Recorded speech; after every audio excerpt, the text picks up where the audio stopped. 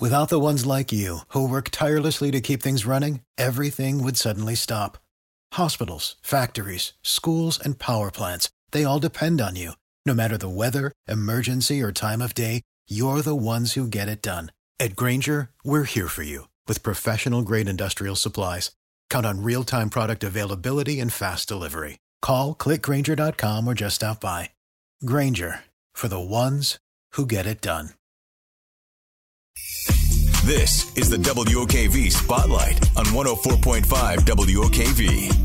The Holiday Bowl became the fifth postseason college football game to be canceled when UCLA was forced to pull out just hours before Tuesday's kickoff because of COVID-19 issues with the team. It's issues that have really had an impact across the country, disrupted a second straight bowl season. Greg McGarity with the TaxSlayer Gator Bowl. When we last talked, you were in the effort to try to find a team that would ultimately replace Texas A&M. We now know it's Rutgers and Wake Forest. A couple of days before the kickoff here in Jacksonville on Friday, are you cautiously optimistic that the game goes off without any COVID issues?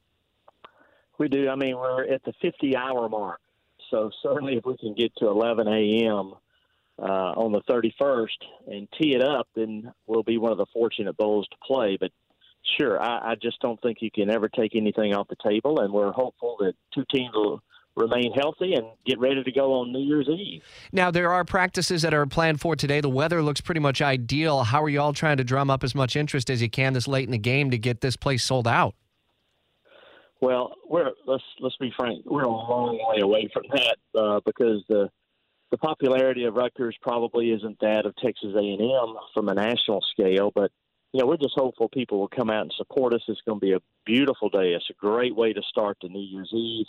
Got a lot of things planned in the stadium, so if people want to come and just have a good time and relax and kind of be able to spread out a little bit, I think they'll have a great morning and early afternoon.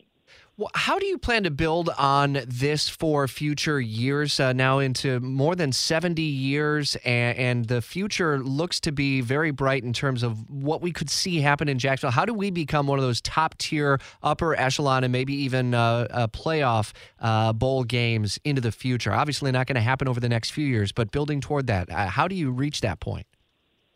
Well, I think you have to have some infrastructure in place. You see your competition in Las Vegas and Dallas and Miami and Los Angeles and those new facilities and the areas around them where people are able to congregate and have a good time and kind of be a destination. So we have to understand who our competition is going to be, and the things that we can control is kind of community support.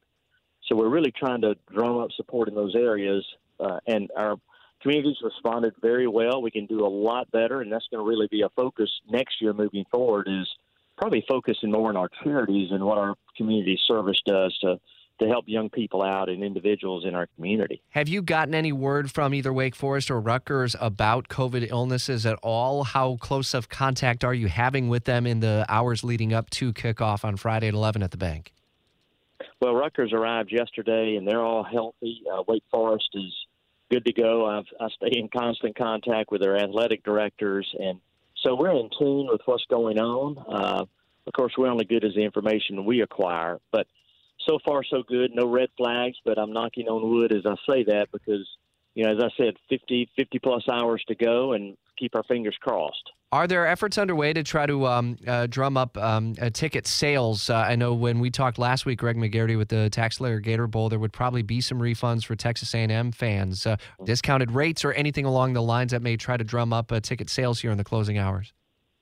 Sure. I think it's, we're hoping for a good walk-up. I think a lot of people wake up that morning and say, hey, it's a beautiful day, plenty of tickets, easy access to the stadium, and we've got several entertainment areas in the south end zone areas of the stadium, which if you want to come and partake and get a good start on the New Year's Eve, that's available. But really, I think it's one of these things where people just have to want to attend, and hopefully we'll have a lot of people that show up and support us. But tickets are online. You can go to our website, TaxSlayerGatorBowl.com, and I'll lead you to Ticketmaster, and that's the best way to navigate tickets. Well, good luck. Hopefully everything goes well. We do also have our fingers and toes crossed for you, and rubbing the rabbit's foot and anything else that can bring some success your way, and that it's a close game and that it's going to be an entertaining affair on ESPN. We'll watch along and be there alongside at the TaxSlayer Gator Bowl this Friday. Greg McGarity with the TaxSlayer Gator Bowl. Appreciate it. It's 8:12.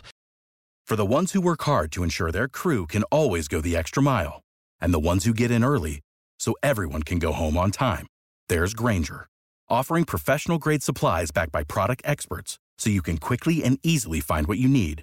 Plus, you can count on access to a committed team ready to go the extra mile for you. Call, click Grainger.com, or just stop by. Grainger, for the ones who get it done.